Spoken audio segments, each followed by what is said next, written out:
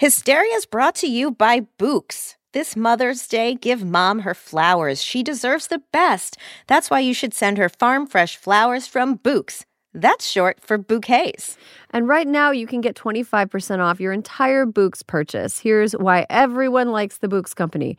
Books is different. Their flowers are cut fresh and sourced directly from the best flower farms, so they last way longer. They even have flowers grown on the side of a volcano, which I love. Books has modern designs and unique flowers you can't find anywhere else. Books is simple. Go online, pick the delivery date, and you are done. Mother's Day is May 12th. Don't miss the chance to thank your mom. Order your Books now. And with 20% off, you can send some to mom, wife, aunt, and even grandma. Erin, I love my Books. I love a flower that lasts forever, and my Books arrangements really do last a full solid week. Mm-hmm. Yeah, I have some sitting on my kitchen table right now, and they've been there for several days, and usually when I buy them at, like, the grocery store, they're sort of, like, starting to fade out pretty quickly. Yep. Not with Books. They stick around. They look beautiful. I like how they kind of slowly open up and become even more beautiful as they sit on your, wherever Absolutely, you display them. Because they're that fresh. So go to Books.com and use promo code Hysteria for 25% off. That's BOUQS.com, promo code Hysteria. Books, promo code Hysteria.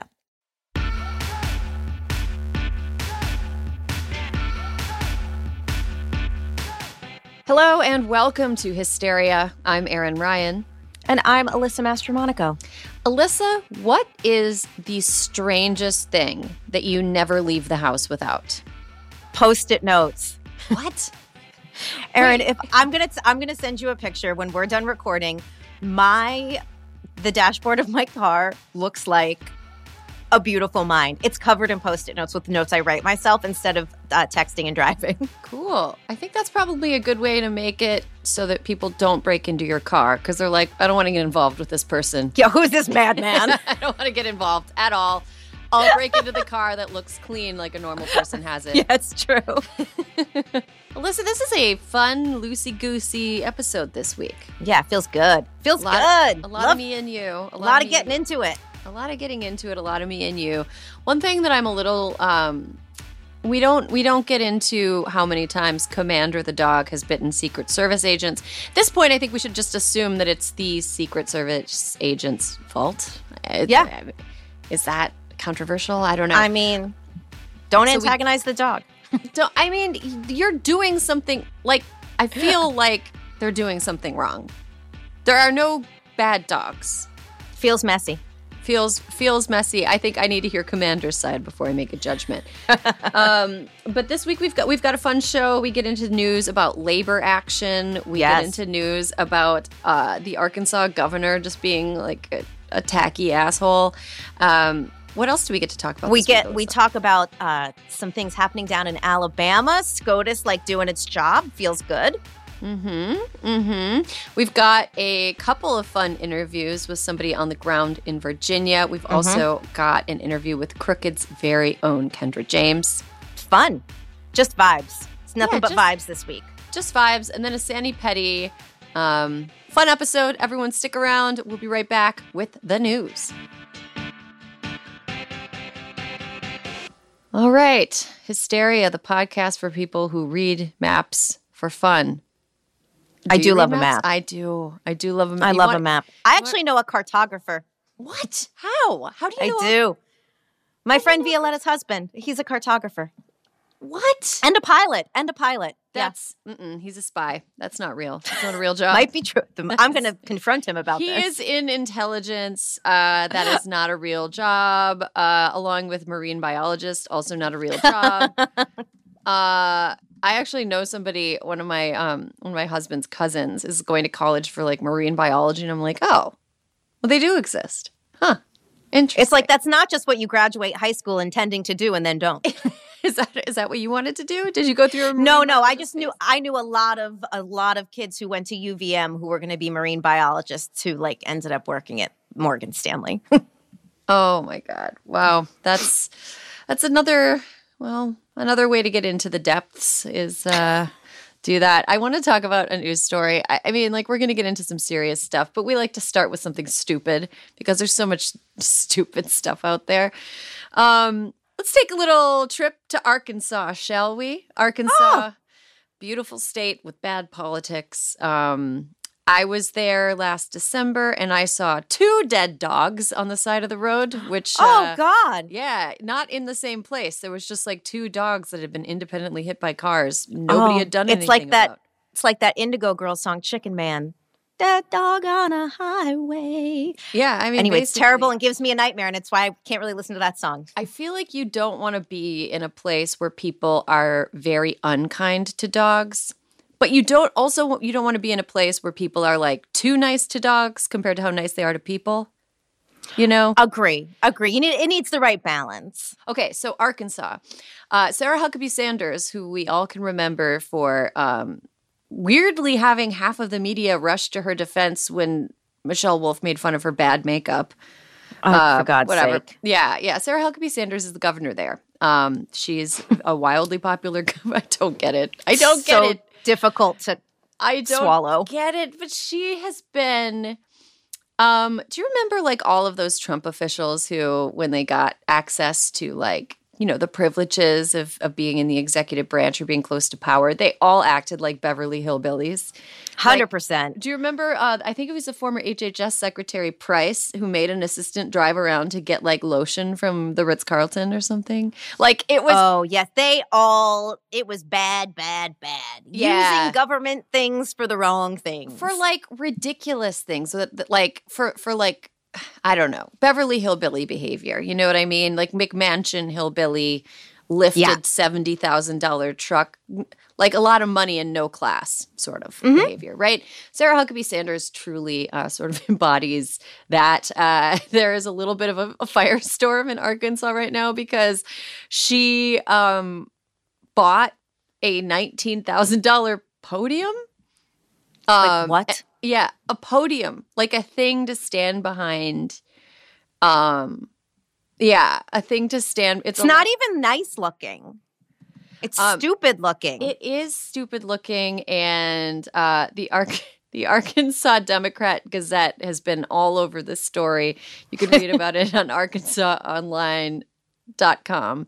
And that's Arkansas with an S at the end because it's ridiculously spelled. Anyway, the Republican Party of Arkansas reimbursed $19,029.25 to the state for the cost of the governor's office purchasing a podium with a check dated last Thursday. Now, the reason that this is kind of a story is because the podium was purchased in June, and it wasn't until people started asking questions like, hey, what's going on with this like fancy ass podium that the inaugural fund reimbursed the state?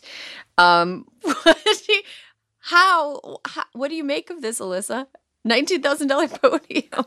Erin, when you texted this to me this morning, what did I say? I said, this is a storyline in Veep, and it actually is. Except, you know what? Selena Meyer's crate that she stood on was only $1,200, not $19,000.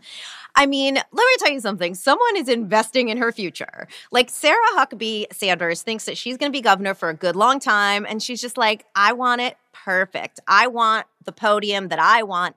But it really is like, you would think if someone was going to drop that kind of money on a podium, I don't know, it would be like bulletproof or something. But this is like a real skinny podium. It's like it offers no protection. I see nowhere to put a cup of water underneath it if you want to.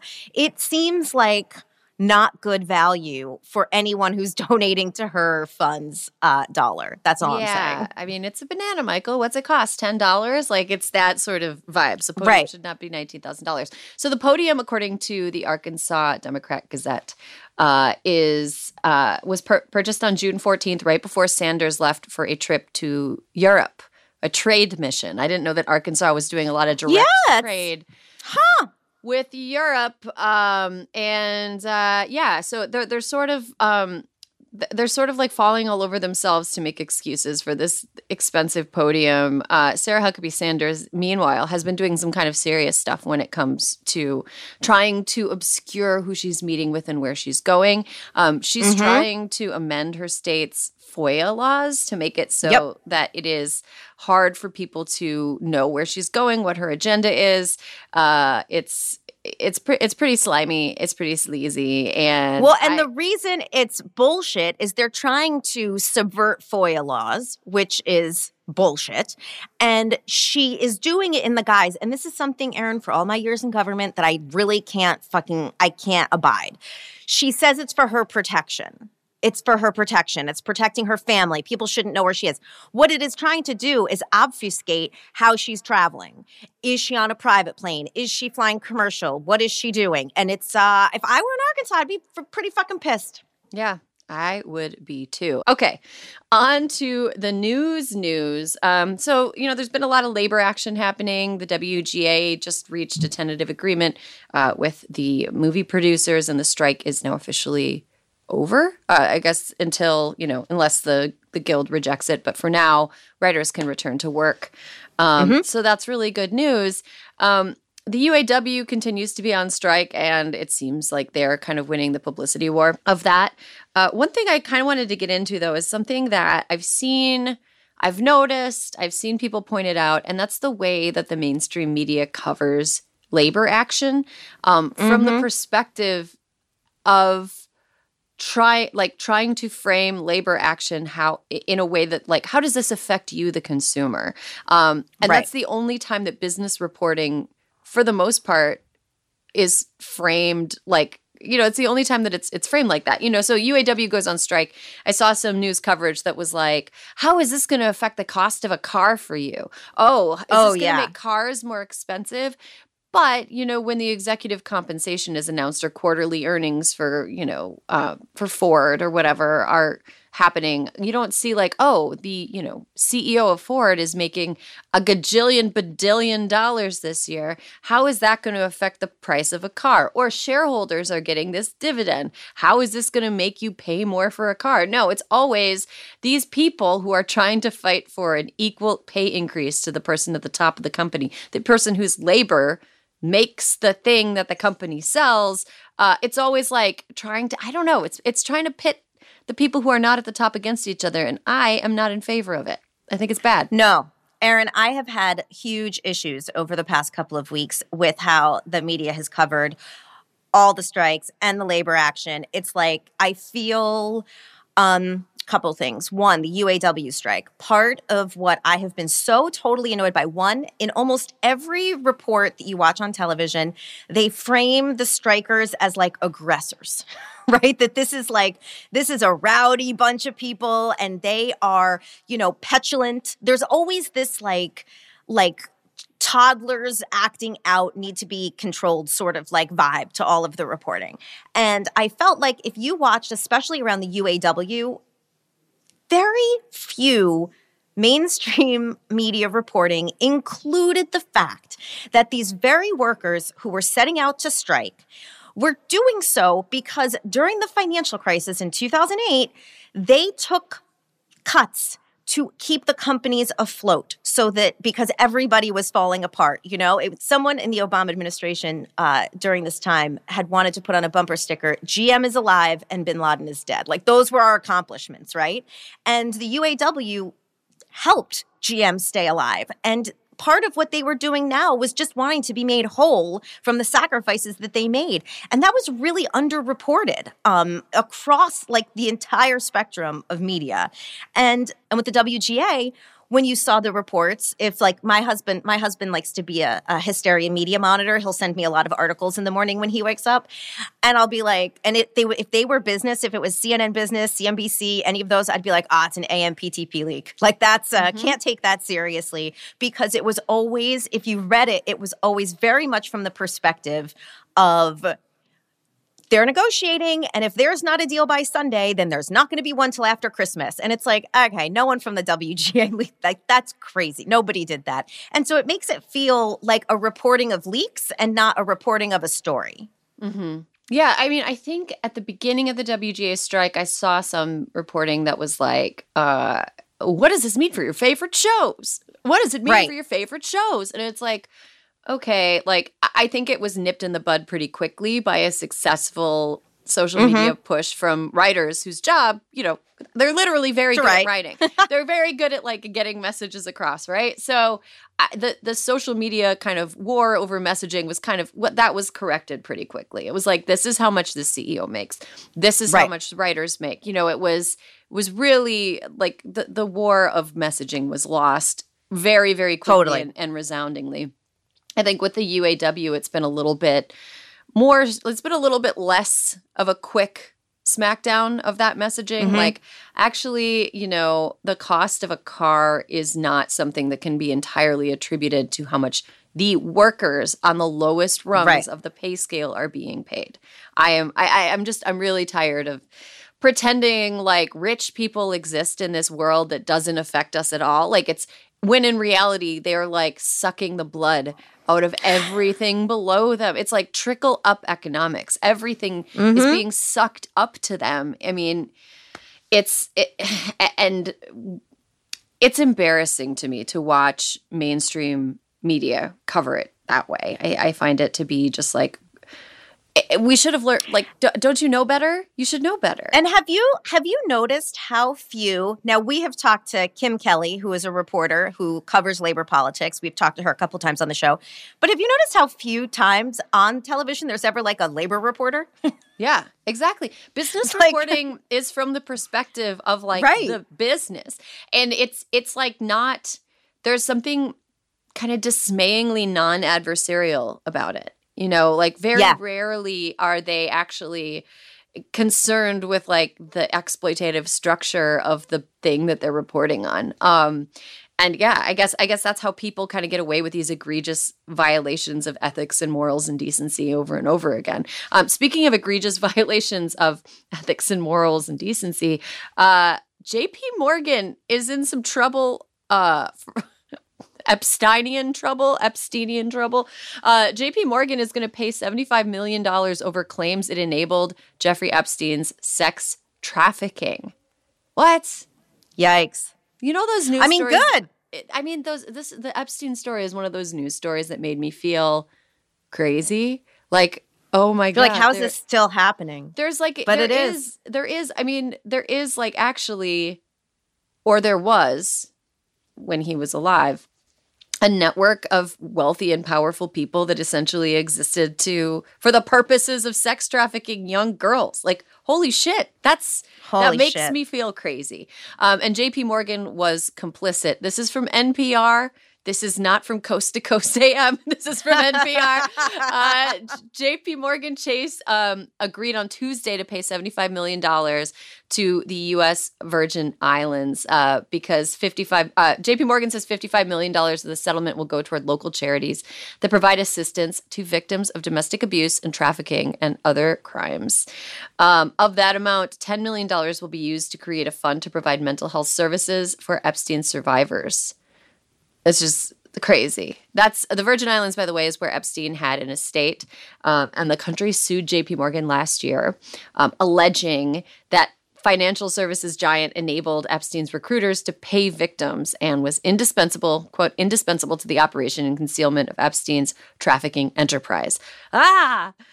Yikes. I don't like it. I don't like it at all. JP Morgan has already agreed to pay $290 million in June in a class action lawsuit that involved victims of Epstein's trafficking crimes. Oh, boy. I mean, good. We're glad that people are, getting help that they more than deserve. But my God. JP Morgan. Yeah. Girl, what you doing? I know. I mean, like I said, this story makes me feel insane. And then, finally, the end of the final kicker of the story, Epstein died by suicide in a federal jail in 2019. Man, I feel like it was a real Murder on the Orient Express type situation. Yeah, definitely. So many people preferred him to no longer be alive after he was apprehended. One more thing before we finish talking about kind of the upside down way that we talk about big entities that are complicit in causing harm. President Biden was on the picket line. That is cool. Like, I was into it. Yeah, that's super cool. And I also wanted to say one more thing is that the president of UAW, I get the impression that a lot of people are like low-key horny for him. I mean, honestly, aren't you a little bit? A little, yes. A little, but it's like, it's just like very. And Erin, you know, coming from me, that means something. He's just like a normal looking, like middle-aged dude. There's nothing handsome really about him. But yeah, I think everyone's a little horny for him. Somehow Mark Wahlberg will play him in a movie someday. No, not Mark. Mark Ruffalo, the superior. Okay, Mark Ruffalo. He can do it. You know, he can do it. He's a great actor. No, I'm not being sarcastic. I sound like I'm being sarcastic. Mark Ruffalo. No, I know you're not being sarcastic. Legit a good actor. Wahlberg, middling. All right. All right, Alyssa, what else do we have today? You know what? We were enjoying some good ACLU vibes. We were enjoying some good news, the ACLU way. In case anybody missed it, earlier this week, the Supreme Court refused. Erin, SCOTUS refused to consider changing their June ruling about Alabama's congressional district maps. Okay, so now Alabama will probably end up with a second Black majority district. In case people were not tracking it, Alabama GOP lawmakers again approved a congressional map with only one majority Black district, flouting the Supreme Court's decision that they provide more political representation for the state's Black residents, which are about 27% of the state. So the GOP is like, okay, this is what we're doing. And the Supreme Court smacked them on the nose and said, absolutely not. You were not listening. You will not disrespect our authority. And that is great news because now Alabama currently has 6 Republicans and 1 Democratic member of Congress, and they may pick up another Democrat. That's good. That's good. That's good. We need all the Democrats we can get. I think what's super funny about this is that the Supreme Court really hates the Voting Rights Act, really hates it. Yeah. And so the fact that they were like, Alabama, no, means God damn it. The Alabama was so just like blatantly like, I don't know, we just shouldn't have to do it. Like just completely lazy in making their case. They didn't even make an effort to try to pretend that what they were doing was okay. No. They just sort of like, I mean, I remember a year ago, I don't know, what is time? But I remember saying that like, you know, some conservative lawyers representing conservative like activist interests could go before the Supreme Court and just spend their entire time in front of the court blowing raspberries, making fart sounds and still win. You know, like they don't even have to do anything. But I think we have found the limit of like the raspberry blowing that the Supreme Court will accept. Yeah. And that is what they're like, they go, don't give give me of Alabama. Don't give me. It's like, I appreciate that I'm going to be super Gen X right now, but it's like back in the day when mom would be like, oh, you want to cry? I'll give you something to cry about. The Supreme Court's like, don't make me tell you twice. And you just did, and don't do it again. Yeah. I mean, there would be something, look, narratively interesting, constitutionally like absolutely catastrophic, but narratively interesting if you're just like watching life unfold as though you're watching a movie and just kind of dissociating. Something interesting would be if the power of the Supreme Court, this activist conservative Supreme Court, was eroded by the fact that a completely right-wing cuckoo banana state refused to follow. Just went too orders. far. Well, like just imagine if Alabama's like, no. And they just kept doing it. It's like the Supreme Court has no enforcement arm. The Supreme Court has no army. They have no police. They just like rely on everyone just being like, okay, yep, fair enough. The court said to do it, so we're going to do it. But like imagine if Alabama just is like, no. And like that's the constitutional crisis that completely undermines the power of the court. And from there, other states can just be like, you know what? We don't fucking care. We're going to just start doing, like in the state of Wisconsin this week, Dane and Milwaukee counties just resumed providing abortion services. I think there's like one clinic in each county, because legal interpretation of the pre-Civil War ban on abortion has been, a judge said, that applies to feticide. That does not actually apply to abortion. And so Dane and Milwaukee counties were like, cool, we're going to start doing abortions again.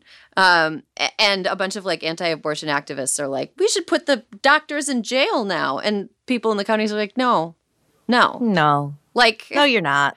Stop yourself. Yeah, interesting chaos, but congratulations to the people of Alabama for actually kind of getting a little bit closer to approaching a democracy. And congratulations to America for probably getting another Democrat in the House of Representatives. One more thing today, there was a study that came out this week confirming a hunch of mine and yours, Alyssa. It turns out that women pay billions with a B, billions more out of pocket for healthcare than men do. So that's according to a new report from Deloitte that said women pay $15.4 billion more than men do out of pocket for healthcare, without even considering maternity costs. So like, like at first I saw this and I was like, oh yeah. Subtract all maternity costs, still paying billions more. Yes, exactly. And that's partly because women actually go to the doctor more often than men do. Men literally won't go to the doctor until they're in like stage 4 of a terminal illness. But it also seems that women's issues are just like not covered by insurance, or we get treated so badly at so many doctors' offices that we have to travel around like a small town carnival looking for a doctor that will treat them seriously, singing their song of their symptoms like, hey, I've got some pain in my lower back. And the doctor's like, you're depressed. Here's some birth control and antidepressants. And it's like, nope, I've got fibroids, that sort of a thing. Anyway, they pay more to get second and third opinions, and people who have nothing to do with their care at their insurance companies enjoy calling and being like, hey, no, we're not going to cover this thing that your doctor said you needed. It fucking sucks. It sucks. Yeah. Single payer And you know what? Single payer Ladies, now. Women have started really understanding too how menopause affects their bodies and are like seeking out treatment. And a lot of it's considered experimental. What? So you pay out of pocket. It's not fair, Erin. Yeah, it's really something that's very fucked up, I have read, is that hormone replacement therapy is something that's like very effective and helpful for a lot of women, but a lot of doctors won't prescribe it because of it anyway. It's like a whole thing. It sucks. It sucks, and it shouldn't be like this, but it is. And I feel like until people get really, really, really mad, nothing is going to change. Yeah, no, totally agree. Fuck. All right, we're going to take a quick break. When we come back, here's why you should be worried about Virginia, and here's what you can do about it.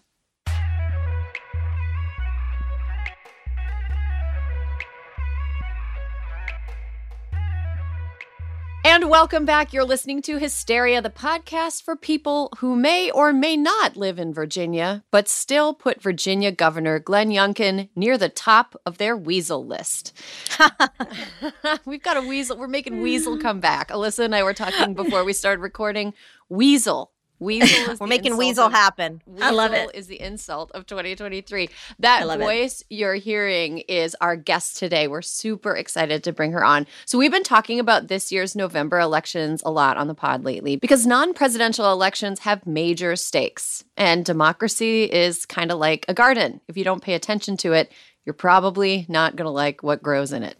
So today, our guest is going to walk us through the upcoming Virginia election and its impact on everything from abortion to 2024, both in the Commonwealth and across the country. She's the co-executive director and co-founder of the New Virginia Majority, where she fights for multiracial communities and widespread civic engagement. Tram Nguyen, welcome to Hysteria. Thanks. Thank you for having me. So this is a really contentious election. State legislature could turn into, one full of Youngkins if we're not careful. So how are you at New Virginia Majority preparing for November for an election where all 140 seats in the General Assembly are up for grabs? And how's the work going right now? So we've been preparing for this for long before even this year started because we knew what was on the horizon. As soon as Governor Youngkin won in 2021, we were like, oh, crap. Like, we got to make sure that we don't give him a MAGA Republican trifecta, because the danger in all of that is what you see happening in Florida and all of these other states. So we've been preparing for this for a while. We've been on the doors since April, talking to voters about what's at stake in these elections, encouraging them to make a plan to vote. We've knocked on hundreds of thousands of doors already this year. We're talking to voters, and our plan is to win, right? We're in a number of targeted toss-up seats in the House and the Senate, and the plan is to take the Democratic majority. So, Tram, the results of this election will decide how Democrat or Republican the state's legislature will be. In other words, the election will decide the fate of abortion in Virginia. How is the pro-abortion fight going in Virginia right now?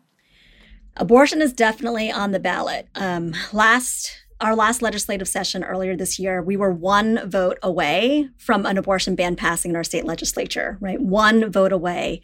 And that's how close we are, right? So the pro-abortion fight is going really well. Voters are very energized around it.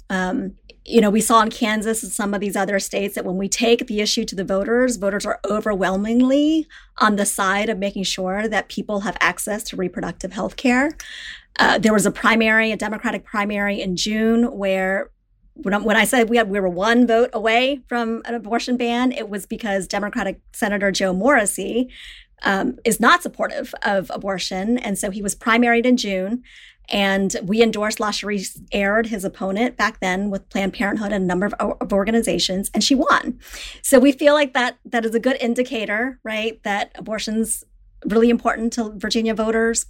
The challenge we have in Virginia is that we can't take the issue directly to the voters. We are not a direct democracy state. We don't have ballot initiatives. And so abortion has to go through our legislature. And I think that's, if we were to have it on the ballot for all voters, I think, of course, Virginians are going to, knock it down, right? But since it has to go through the legislature, and each legislative district is either really Republican or really Democrat, and then there's some toss-ups, it's a little bit more of a challenge. And that's why this November's election is so critical, because all of abortion, voting rights, everything hangs in the balance. So what local voices should we be paying attention to in addition to yours? Are there any Senate or House seat races that you find particularly interesting or motivating? And can you explain the so-called sore loser rule and why it's such a hot topic right now? Oh, gosh, the sore loser rule. It is a hot topic. And I didn't realize it would be such a hot topic. The sore loser rule in Virginia is, so if you're involved in a primary, Republican or Democratic primary, a party primary, if you lose, you can't then turn around and, run on the same ballot as an independent, right? You just make that pledge, you don't get to run again. And there are a couple of candidates who lost their primary in June that are trying to, they have a set of voters and supporters that are trying to get them to be on the ballot.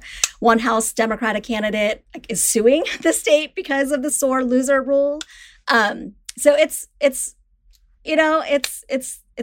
front and center, but it does have an impact, because there is one particular Senate race that is one of the toss-up races, one of the four critical toss-up races. And the sore loser Republican candidate is engaging in a write-in campaign.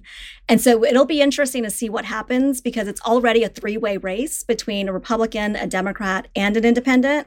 And now you've had this dynamic where the Republican loser is doing a write-in campaign. And so I think that bodes well for Joel Griffin, who is a Democratic candidate in that district.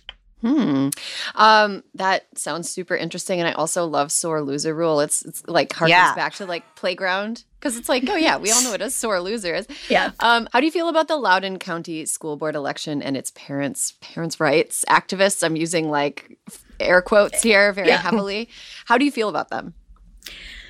The school board races, not only in Loudoun, but across the state, are big battlegrounds right now. I think that these activists are a vocal minority. They're, a very loud vocal minority, but is not the will and they don't share the same sentiments as the majority of parents in these places.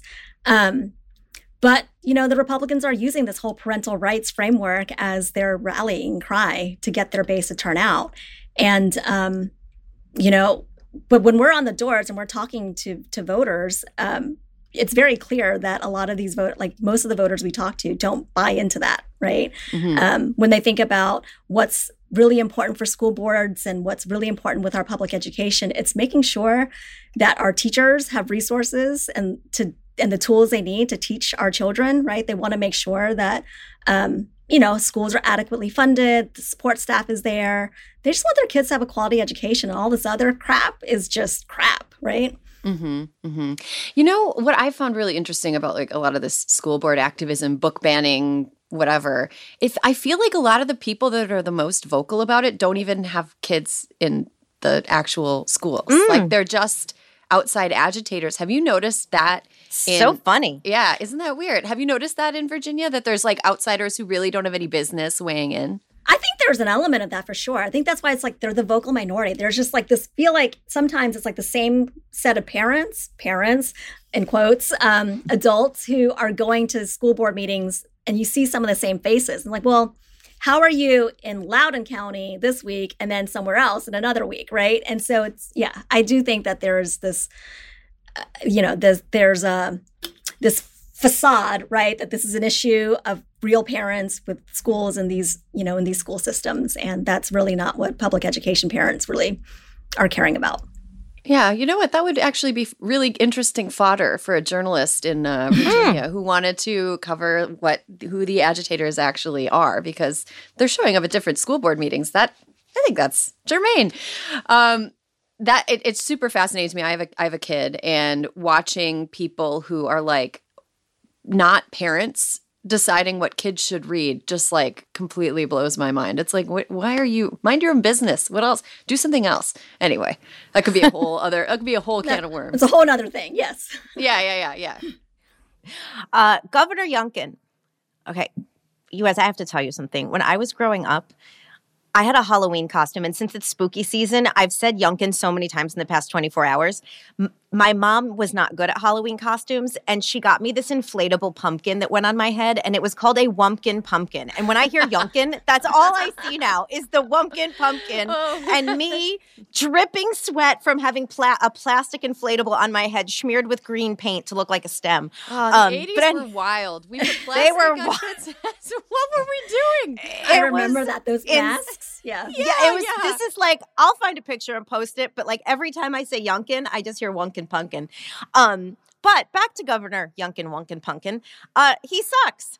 And so, Tram, do you think a Democratic majority in the General Assembly is going to be enough to keep his power largely at bay? I mean, this is a governor who thinks that he has a lot of executive powers, right? For example, when Virginia joined the Regional Greenhouse Gas Initiative, one of our environmental priorities, he took it upon himself to remove Virginia from it. And now he's facing some lawsuits because he doesn't have the power to do that, right? It's like, what are you doing? On rights restoration for folks that were, convicted of felonies, he's made it so much harder for people to get their rights restored.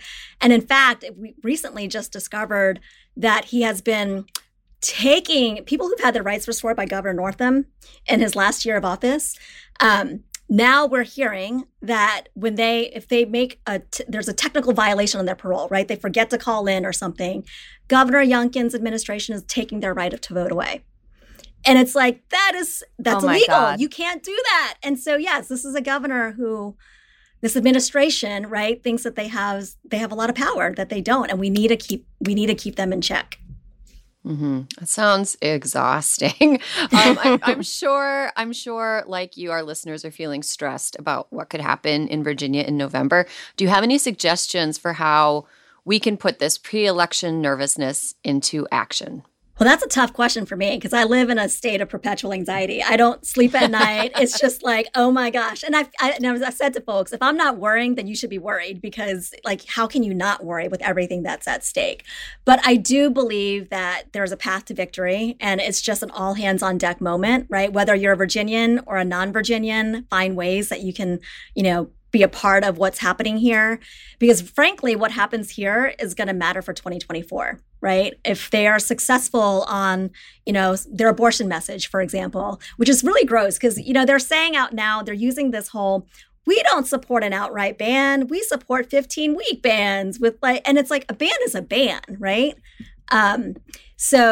But it's working, right? And so I feel like if it works here and they win, then they're going to take that across the country and mislead a lot of Americans that, okay, the Republican Party does not believe in abortion bans when in fact they do, and they will do everything they can to restrict access to it. All right. Well, pay attention and stay nervous. That is, that's our takeaway for Virginia. Tram, where can people follow the work that you're doing?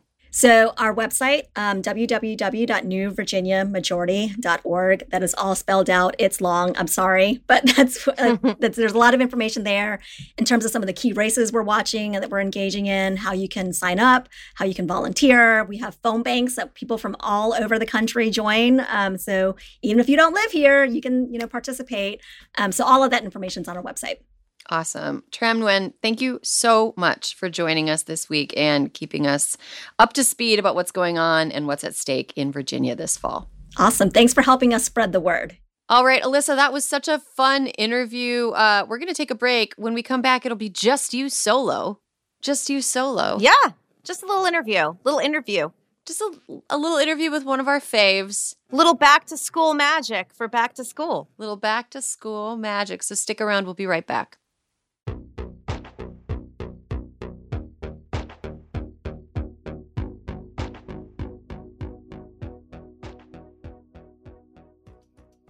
This episode of Hysteria is brought to you by Vuori. Need the perfect Mother's or Father's Day gift? Check out Vuori Performance Apparel. Drawing inspo from the coastal California lifestyle, Vuori's products inspire others to live vibrant, active lives. I love that they're calling this the coastal California lifestyle. I will embrace that instead of what I thought it was, which was the I only want to wear comfortable clothes lifestyle. Yeah. I refuse to be uncomfortable if I want to be productive. I refuse to be uncomfortable, but sometimes I have to look like I belong in a respectable place lifestyle, which is like Vuori is perfect for it because the clothes look fantastic. They fit great. They are so comfortable. I lie down in mine all the time. Especially, Erin, the women's performance joggers. They have a slim but relaxed fit and are designed with dream knit stretch fabric. I love my joggers. I've slept in mine. I've slept in them. Really? You don't get hot? No. They're very, like, it's like a couch nap. You know, you have like you've got like maybe a half an hour in the afternoon. You're like, ooh, I've got a like small break. I'm very tired. I'm going to just like lay down for 20 minutes. Yeah. Perfect for couch napping. Joggers. I love the leggings. I can work out in them. I can do my errands in them. I can wear them with a proper top to a business meeting. It is not a problem. Oh my gosh. Yeah, you probably could. Just put a blazer and like denim shirt, blazer, leggings. So easy. 100%. And of course, the men's core shorts. They have a classic athletic fit, falling just above the knee, while the Sunday performance joggers are made from recycled performance stretch fabric. I got my dad some men's core shorts. He wears them to mow the lawn. It's perfect. He is like, I think my dad is one of those people that just like beats the crap out of his clothes. He'll wear them until they look like a security blanket that a 30-year-old still has, where it's just like a ball of string, and you're like, ugh. Our dads are the same. Yeah. But my dad has had his for like a couple years now, and I think I saw him wearing them the other week when I met up with family on a short weekend trip, and they still looked great. It was like, Dad, your clothes still look new. So fancy. Vuori is offering Hysteria listeners 20% off your first purchase. Get some of the most comfy and versatile clothing on the planet at vuori.com/hysteria. That's VUORI.com/hysteria. You'll also enjoy free shipping on any U.S. orders over $75 and free returns. Go to vuori.com/hysteria and discover the versatility of Vuori clothing. A car is never just a car. Kelley Blue Book knows it's so much more than that. It's your commuting chariot, your road trip refuge, your I just need a reason to get out of the house. Your car is there for everything. And for everything car, there's Kelley Blue Book. Need a new set of wheels? Price it on Kelley Blue Book. Problem under the hood? Fix it with Kelley Blue Book. Can another car do the job better? Trade it or sell it on Kelley Blue Book. We're here mile after mile, moment after moment. Price it, fix it, trade it, sell it. KBB.com it. Visit KelleyBlueBook.com to get the journey started.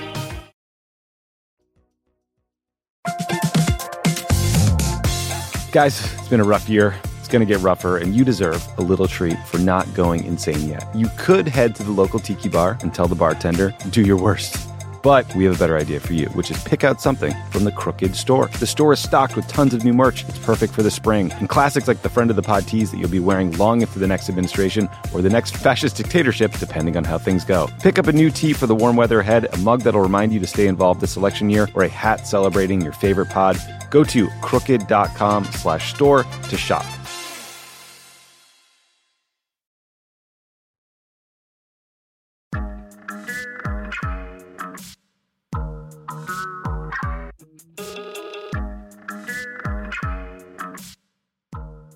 As fall begins and school gets back into session, we can't help but think about our own experiences in the education system, the good, the bad, the dorky. In particular, today's guest is the author of Admissions, a memoir of surviving boarding school, a book all about her experience as one of the only Black kids at a predominantly white, very wealthy East Coast high school. She's a friend of Hysteria. You've heard her on NPR. Her writing has appeared in Elle, Marie Claire, Harper's, Women's Health, and she's the executive producer for culture shows here at Crooked. It's Kendra James. Hello. Welcome, Kendra. That intro always makes me think, oh, remember when I used to write? Because I don't do that anymore. It's great. I have, over the years, my bio has gone from a page to a paragraph, and it includes how I just want to have lunch with Stevie Nicks. That's as you get older, you can take liberties with your bio. Okay, Kendra, I love memoirs, but I always end up at war with myself when I want to interview someone whose memoir I loved because I don't want to give too much away. So let me start by saying what I should probably finish by saying. If you're going to boarding school, if you're going to college, if you're a parent, if you're a friend, if you're a grandparent, if you're an aunt of someone who will ever attend a school of any type, you should read Admissions. Everybody should read Admissions. Okay, that is my endorsement. You. Everyone knows I can be a real dick. So an endorsement from me actually does mean something. Kendra, you had been accepted to Taft, a prestigious boarding school in Connecticut. You were a legacy. Your dad went to Taft in the 70s. You ended up being the first Black American legacy to graduate Taft since 1891. We hear so much about legacy admissions today. How would you describe your first days on campus? My first day, it's interesting. So my first days on campus, I got there early because I entered this school as a sophomore, which we call a mid. And I did my first year, my freshman year, at my public school in New Jersey, Columbia High School, which is a great school. Like SZA went to that school, Lauryn Hill went to that school, Ellen Powell went to that school. It's a good school. I would have done like probably fine there. But it was not like what I needed sort of like intellectually, and like I needed more attention because that's who I am, and I needed smaller class sizes, all of that. So I'd been going up to Taft since I was super young because my dad did go there, and because he was super involved in the alumni committee. So I think like my first time on that campus, I was 2. And I had in like 7th or 8th grade, maybe even it might have been 6th grade, I actually had my first admissions interview with this. Oh my God. Oh yeah, with this guy, Freddie Wandel, who had been at the school since my dad. Like he had been a teacher when my dad was attending as a student, which was a theme that would recur quite often. Like I had my dad's Latin teacher when I was there. Oh my God. Oh, yeah. So I was actually like pretty familiar with the campus, like all of that to say, like I had been there a lot. So I thought I was going to come in and I thought it was going to be incredibly easy just because all these adults there knew who I was in some regard. And that's not what I found to be true. So my first day I got there, I arrived early along with my roommate, who is this other girl who was entering as a sophomore. And we were there for orientation. And the first thing that happened essentially was that we had a group orientation as sophomores, all new sophomores. But then I went to another one, which was actually an orientation for students of color.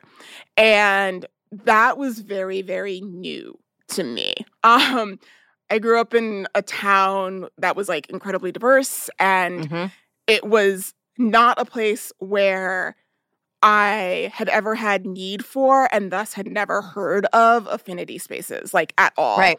And so to be in a grouping of just kids of color, and when I say kids of color, it was actually just Latinx and Black kids pretty much. Okay. So it was like that grouping was not a grouping that I had ever really been in before. And it was also the first time that I had really experienced like the full diaspora of what Latinx and Black kids could be.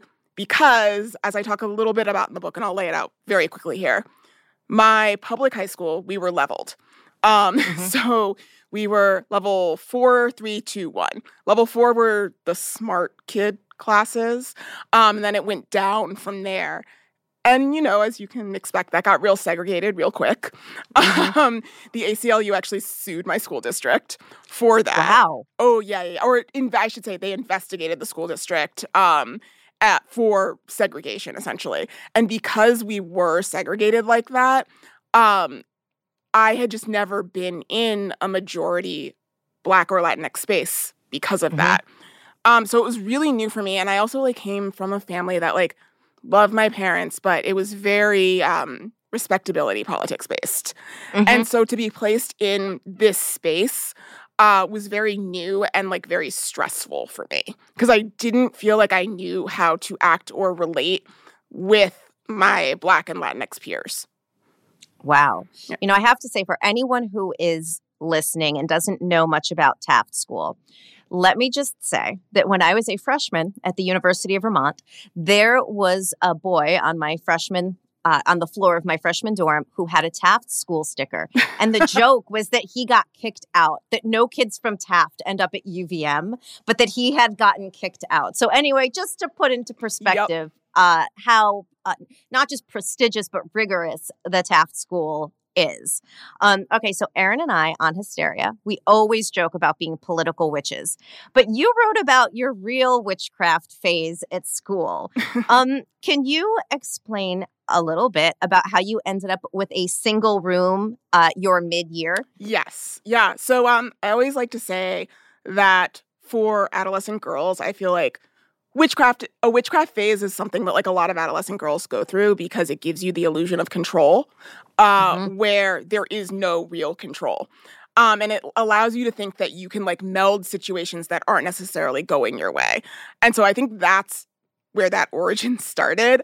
I took it to another extreme where this roommate that I had, like I said, we were both new sophomores, we were both new mids. And I genuinely thought that this was my first roommate ever. It was the first time I had shared a room with anyone. I genuinely thought that we were going to be like the best of friends. I thought it was going to be a Harry Potter situation where you meet this person your first time and it's like, this is now a lifelong friendship that will continue with you forever. That was not the case.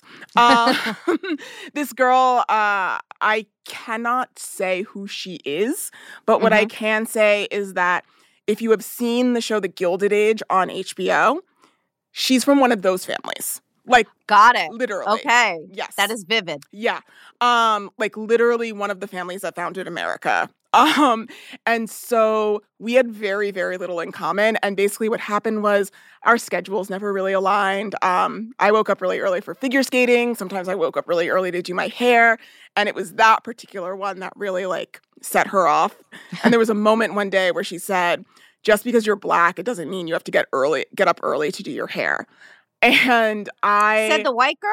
Said the white girl. Said the white girl. Okay. Yeah. Oh, I should have mentioned that. Just need to make sure. Should have mentioned this girl from a Scion American family. Yes, very white. And this happened about like November our sophomore year. And because again, I had not had a lot of experience with dealing with race at all. It took my friends to tell me that comment and like a few other comments that she had made. My friends were like, no, that's racism. Like, she is being racist. And once I sort of understood that and internalized it, I was like, okay, well, I know racism is bad. I know that, like, when someone does something racist, that deserves a large response. My large response happened to be, we waited for her to go to field hockey practice one day. And we, in our dorm room, my friends and I drew a giant pentacle on the rug in chalk. And we put like little tea lights at all the points of the stars. And we also then drew runes all over our walls. And then when she got back from field hockey practice, we did make sure that we were sitting on the ground, cross-legged, chanting in tongues. She did not take that very well. Yes. I'd imagine not. No, she didn't take that very well at all. And she left the school a few weeks later. And the school never gave me... You didn't just drive her out of the room. You drove her out of the school. I think that there were some other issues that she was going through that made her leave entirely. And let me tell you, again, I cannot tell you who this woman is. I'll tell you off mic. She's doing fine. That's okay. She's doing fine. But yeah, no, she left the school a few weeks later, and the school just simply never gave me another roommate. Blessed be. Yeah. That is, what a gift. What a gift. True. Yeah. Never had another roommate. And when I tried to have a roommate, I tried to have my best friend room with me. I think it was like our senior year. And my mom at that point then called the school and was like, I don't want them living together. Definitely so not. Never had one. Okay. So throughout the book, you introduce a couple terms that I had never heard, and people should know them.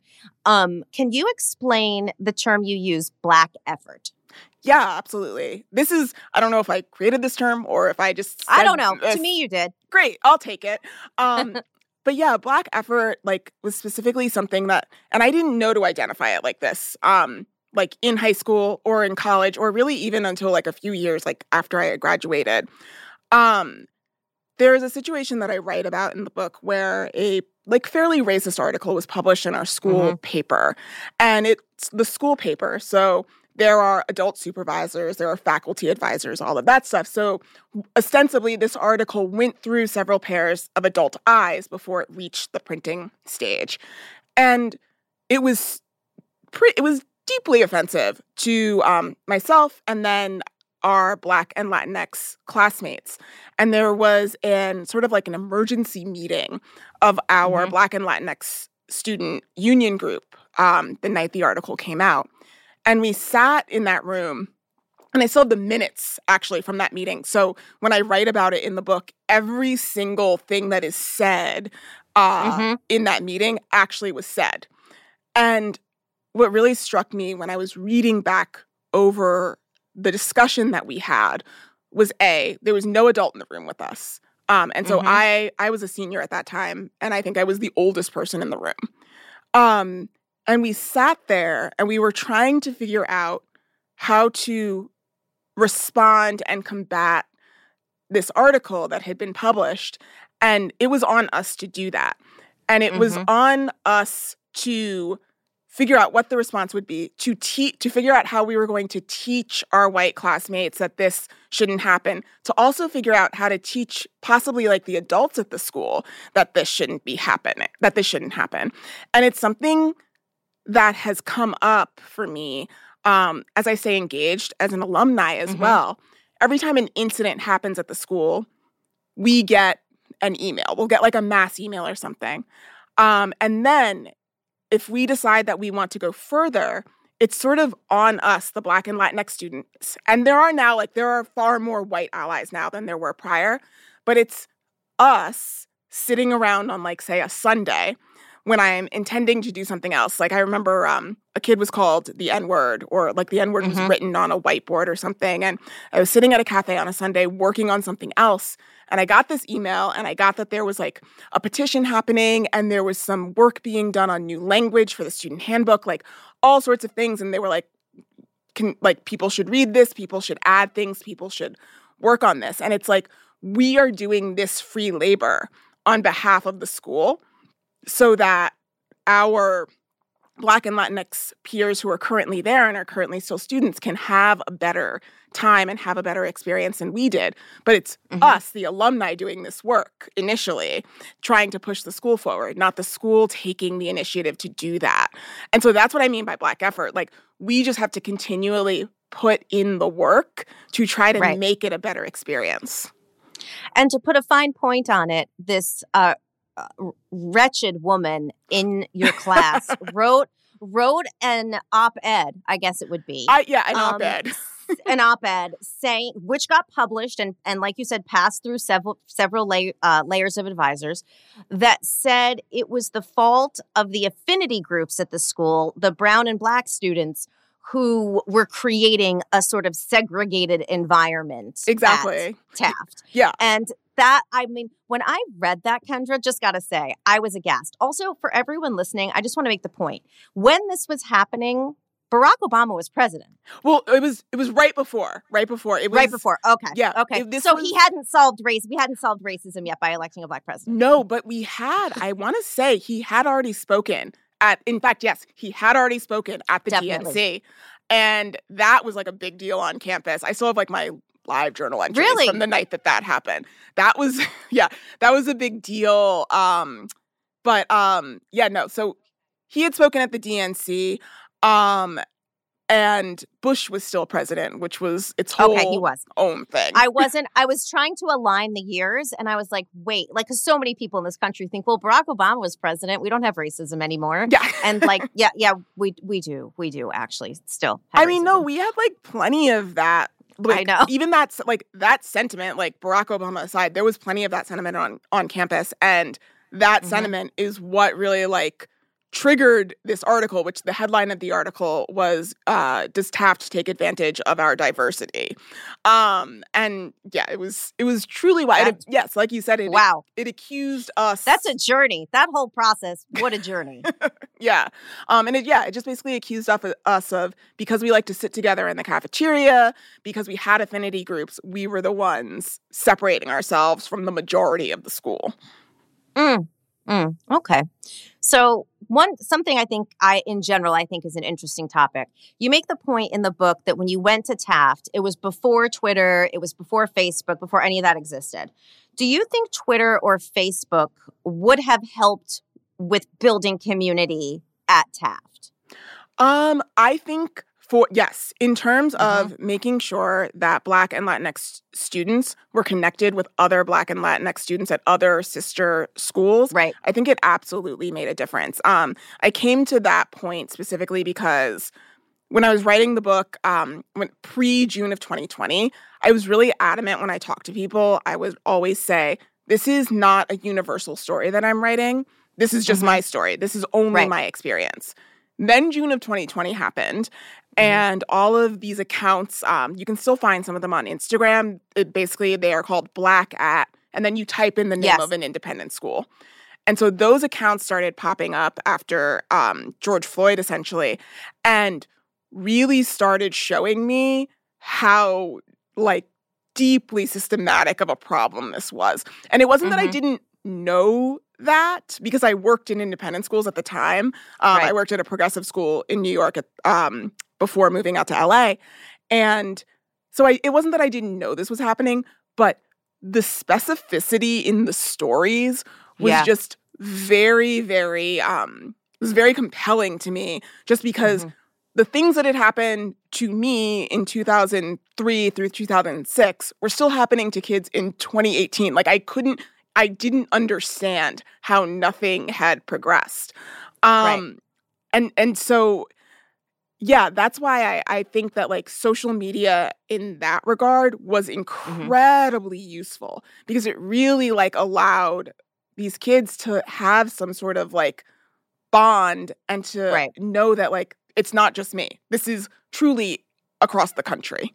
So one of the characters in your book, Yara, your friend, you talk about her. There's one passage that when I was reading it, again, if I didn't say it on air, I have 2 copies of your book, and I had highlighted it in the first one.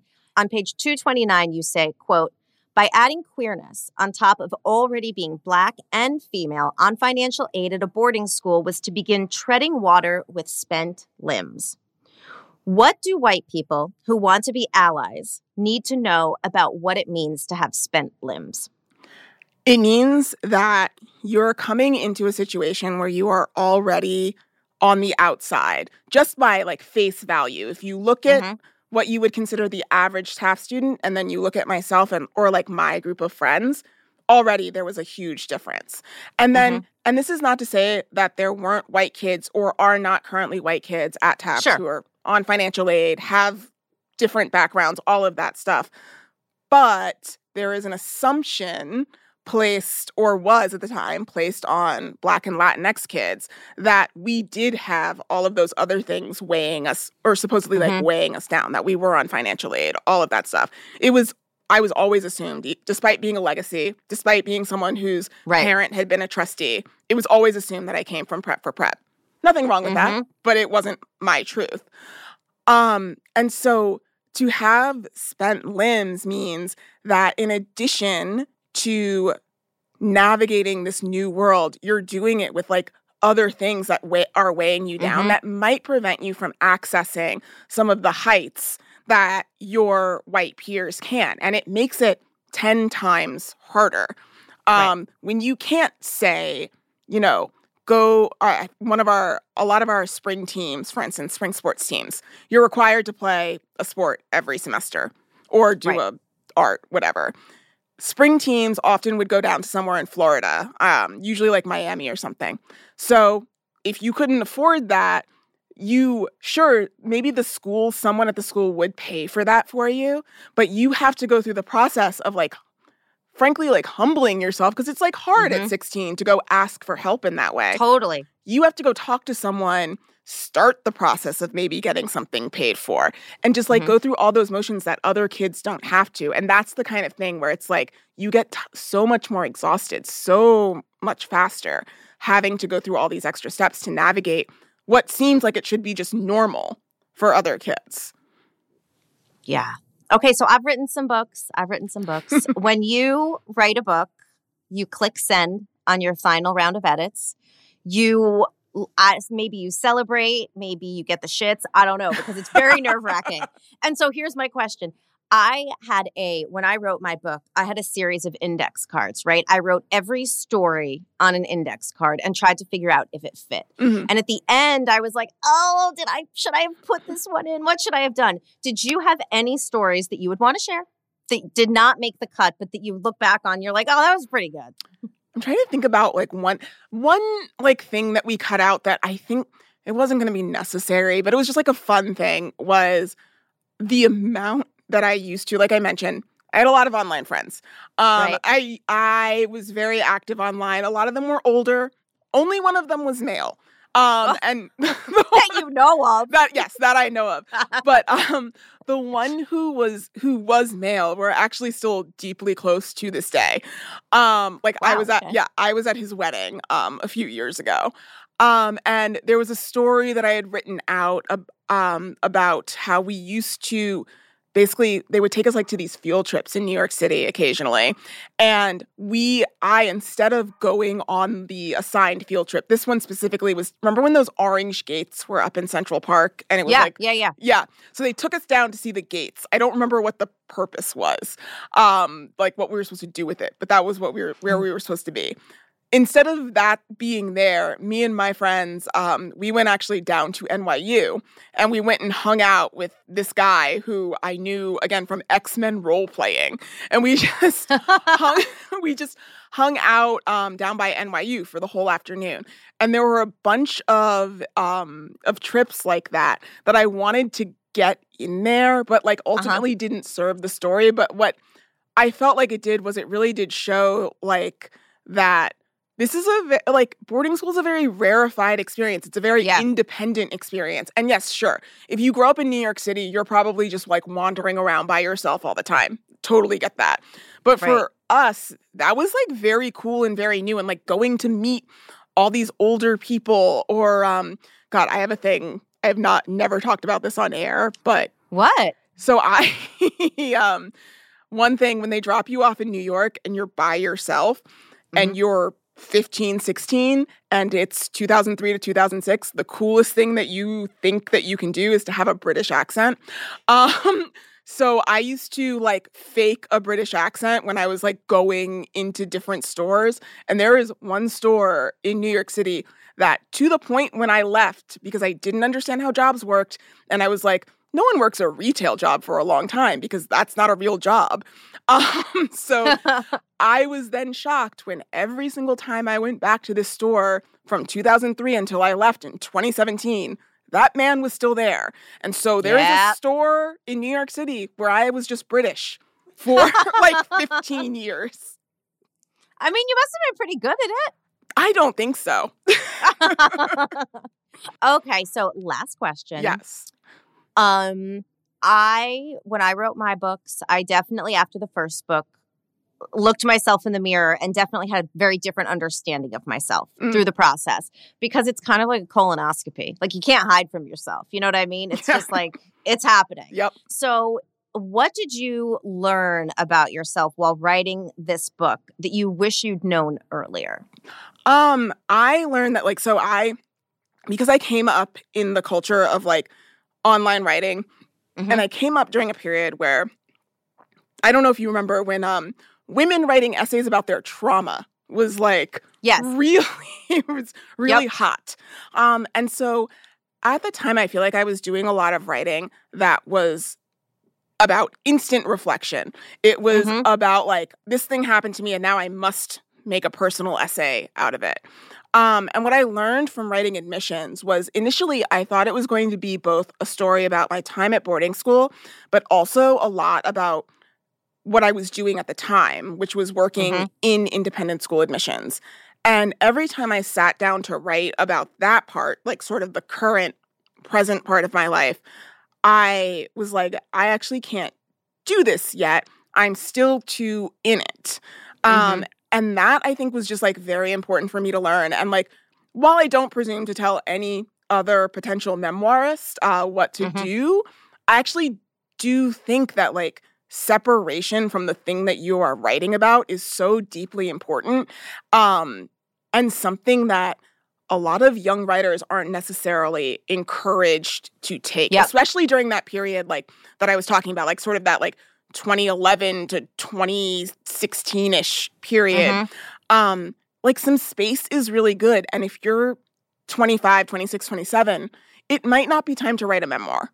Like, that, like, you might have a little more living to do. Just a touch. And it's not because like you might not be a good writer. It's just like you really do need the space and time to reflect and learn about those things that you're writing about and just gain a little bit of perspective. And that was incredibly helpful for me, and was also just incredibly helpful when like, I think one of the biggest like sort of, they tell you not to read Goodreads. Whatever, of course, we all read Goodreads. Of course.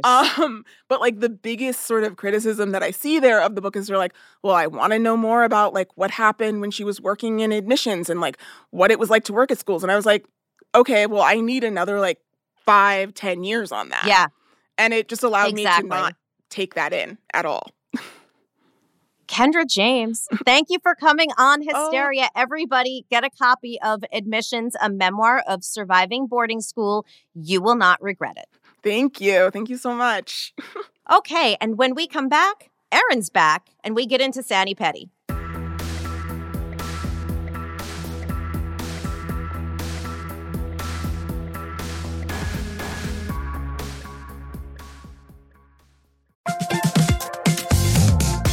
Guys, it's been a rough year. It's going to get rougher, and you deserve a little treat for not going insane yet. You could head to the local tiki bar and tell the bartender, do your worst.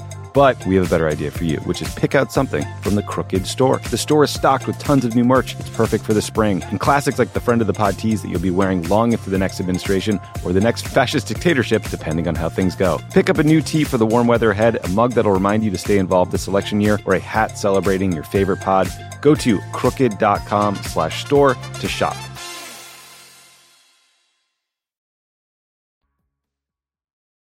On this episode of Plant Killers, we'll explore one nation's most notorious fruit and vegetable killer, bad dirt. What makes bad dirt so bad? The answer? The ingredients. But fear not, true crime enthusiasts. This story has a happy ending. New Miracle Grow organic raised bed and garden soil. It's made with quality organic ingredients from upcycled green waste like compost and aged bark. Unlike the other guys who can't say the same. Looks like bad dirt's murdering days are over, thanks to Miracle Grow. Join us next time on Plant Killers.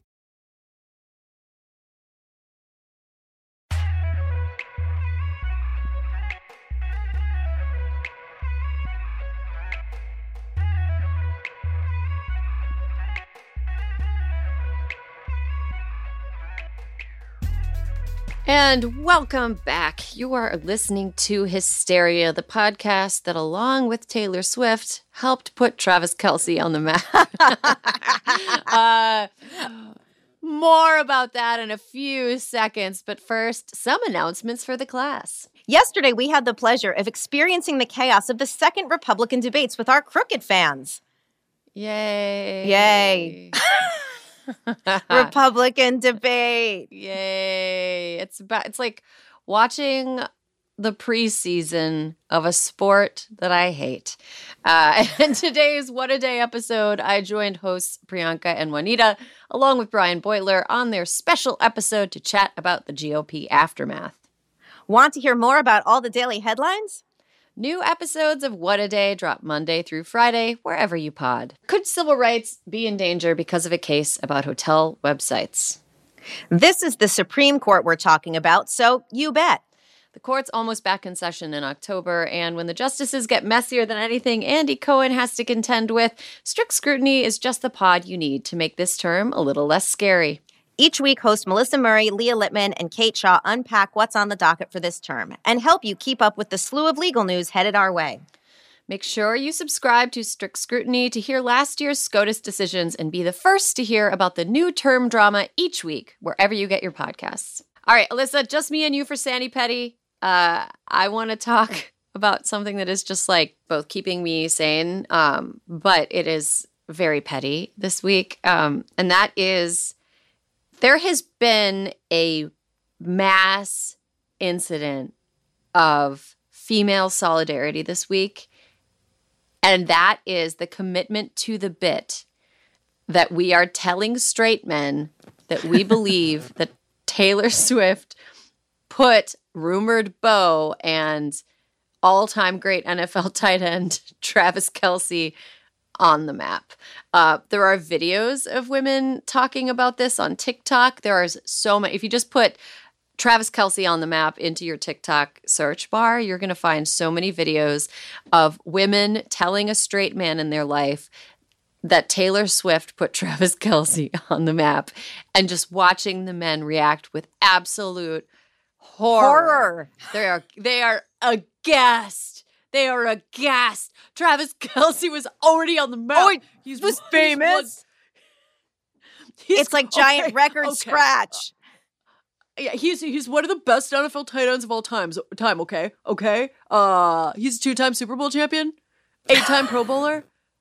Excuse me, he was already on the map. It's so funny. So funny. And I know it won't work for my husband because he has personally watched football games with me over the course of several years. So he would know. He would just be like, you are kidding. Like, you like Travis Kelce. Like, you've talked about how much you like watching him play. So anyway, it's a really, really funny bit if you want to trigger a straight man in your life. It's great. It works on a lot of levels because, one, it kind of exposes how you can act really stupid or say something really outrageous, and men will believe that you are stupid. Like there is almost no limit to how stupid men will believe that women are, and it's very funny to watch them really be trolled to the limits of this. I couldn't get enough. Great. You had posted. I didn't even need to look at TikTok anymore. I was just looking at your Instagram story, and I was like, another one. And the way that the men look up from behind their computers. What? What did you just say? He was famous before. And it is like the greatest prank of all time. Yeah, it's great. It's great. Yeah, I no notes. It's a perfect troll, and I truly love it. Alyssa, you've got something. Let's both do multiple ones. I think we've both got Sandy Petty stuff going on, right? This is a Sandy and a Petty, and it involves some dramatic reading, okay? From today's New York Daily News. Donald Trump found liable for wide-scale fraud ahead of trial in New York Attorney General's $250 million lawsuit. Now, Aaron, when I was driving in the car last night, hearing this breaking news, I was like, is it possible that Donald Trump is going to finally be held accountable for something? But Aaron, it got better by the minute. Eldest son, youngest son, losing their business licenses. Aaron, if this goes through, Trump Inc. will cease to exist in New York State. Cease to exist in New York State. And this is my favorite. I'm just going to read a little blurb from the New York Daily News. This is about the judge. In an unexpected portion of his decision, the judge essentially stripped Trump of the ability to run his business in New York by canceling his certificates and any controlled by his adult sons, Eric and Don Jr., and Trump org execs, Alan Weisselberg and Jeffrey McConnery. The judge gave them 10 days to find receivers to oversee the LLC's dissolution. Thank you so much. God. Thank you so much. Wow. Now, the part of this that makes me feel petty is how the fuck did Ivanka get out of this? Like, I tried to understand she somehow was able legally to get herself separated from all of this, which is a bummer. But I'll take 2 for 3. Mm-hmm. Yeah, that is confusing because I think she was pretty involved in a lot of the. I mean, I don't know if it didn't like Trump Soho, for example. They almost got in big trouble for doing a bunch of lies around Trump Soho, especially when they were trying to sell condos early. And Ivanka was like heavily involved in doing the lying. Yeah, I wonder if she's like kind of secretly turned state. I don't know. Maybe. Or maybe she just rolling in all that Saudi money she and Jared got post-administration. I mean, Ivanka is a Scorpio, though. So she could be doing some shady revenge stuff. All right. Well, we'll see. We'll see. All I'm saying is, based entirely on vibes, when Donald Trump's birthday this year, Ivanka posted something on Instagram. It was like, I hope you have the year you deserve. Wink. Why not just say happy birthday? Say happy birthday. True. It's your. That's very true. Remember, and she didn't post right year. away either. No, I hope you have the year you deserve. She's also publicly separated herself from his political activities. I don't know. In my fanfic of betrayal within the Trump family, this is her doing some betrayals. Complete vibey fanfic. Probably not real. Fun to imagine. No, but at least we can get the sense that she watched Succession and is taking some lessons from Shiv. Right. Yes. I also think that she's always kind of wanted to be a princess. She wanted to be like a Kennedy or a Meghan Markle or whatever. And she's seen kind of, I don't know. I think that she maybe feels like she can come out of this still viewed as like some kind of American, tacky Onassis or whatever. No, actually, you know what? I think that is Ron DeSantis' wife is Tackio, I think. Anyway, okay. Well, that's a pretty good one. That's a pretty good Sani Petty. Here's something that is making me feel sane. It's very exciting. So a bunch of young people from Portugal, 6 young people from Portugal between the ages of 11 and 24, are taking a case to the European Court of Human Rights that is an unprecedented lawsuit alleging that countries that are responsible for pollution owe young people basically restitution. They argue they're on the front lines of climate change, according to CNN, and ask the court to force the countries to rapidly accelerate climate action. If they win, it could force countries to scale up climate change ambitions, so like reducing emissions, et cetera. It would force them to do that more quickly than they had talked about doing before. It would also bolster other lawsuits around the world that are meant to actually take countries and governments to task for causing pollution. It's high stakes, but really exciting. These are like kids. Here for it. I consider you a kid. Yes. I consider you a kid until your frontal lobe has closed, which is like between ages 25 and 27. And these are like kids. And yeah, I hope they win. I hope that these countries that are more responsible for causing disastrous climate change are forced to cough up and change their ways, because that would be super exciting. Yes, do you have anything indeed. else, Sanity Corner Petty? No, it's good. I feel cleansed. You feel cleansed. I feel cleansed.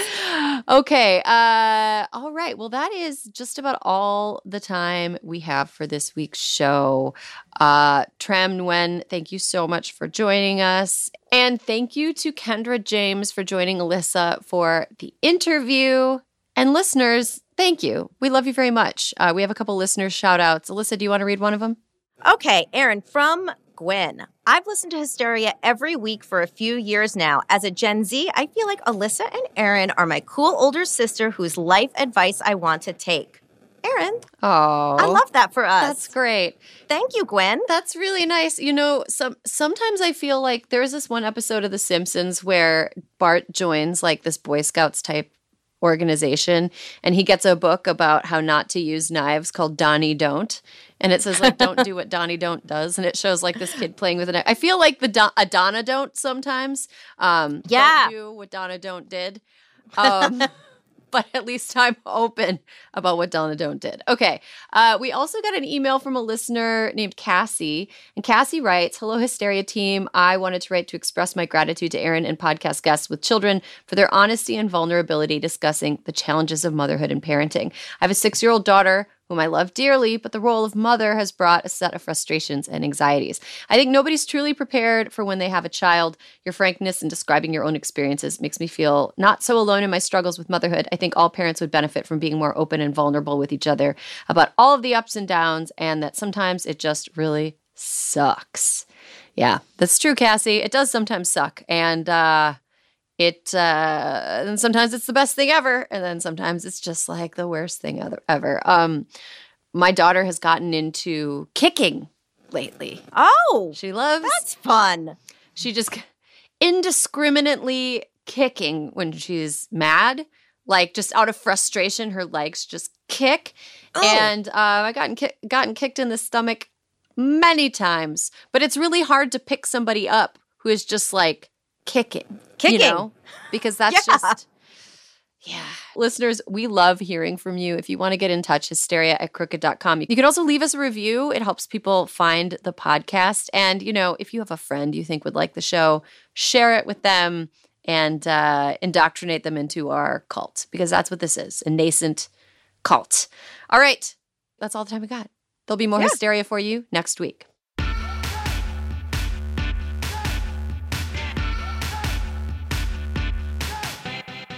Hysteria is a Crooked Media production. Caroline Reston is our senior producer. Our executive producer is me, Aaron Ryan. And Alyssa Mastromonaco is our co-producer. Fiona Pestana is our associate producer. The show is engineered and edited by Jordan Cantor. Our video producers are Rachel Gajewski and Megan Patzel. And thank you to Julia Beach, Ewa Okulate, Amelia Montooth, Adia Hill, and David Tolles for production support every week. Don't forget to follow us at Crooked Media on Instagram and Twitter for more original content, host takeovers, and other community events.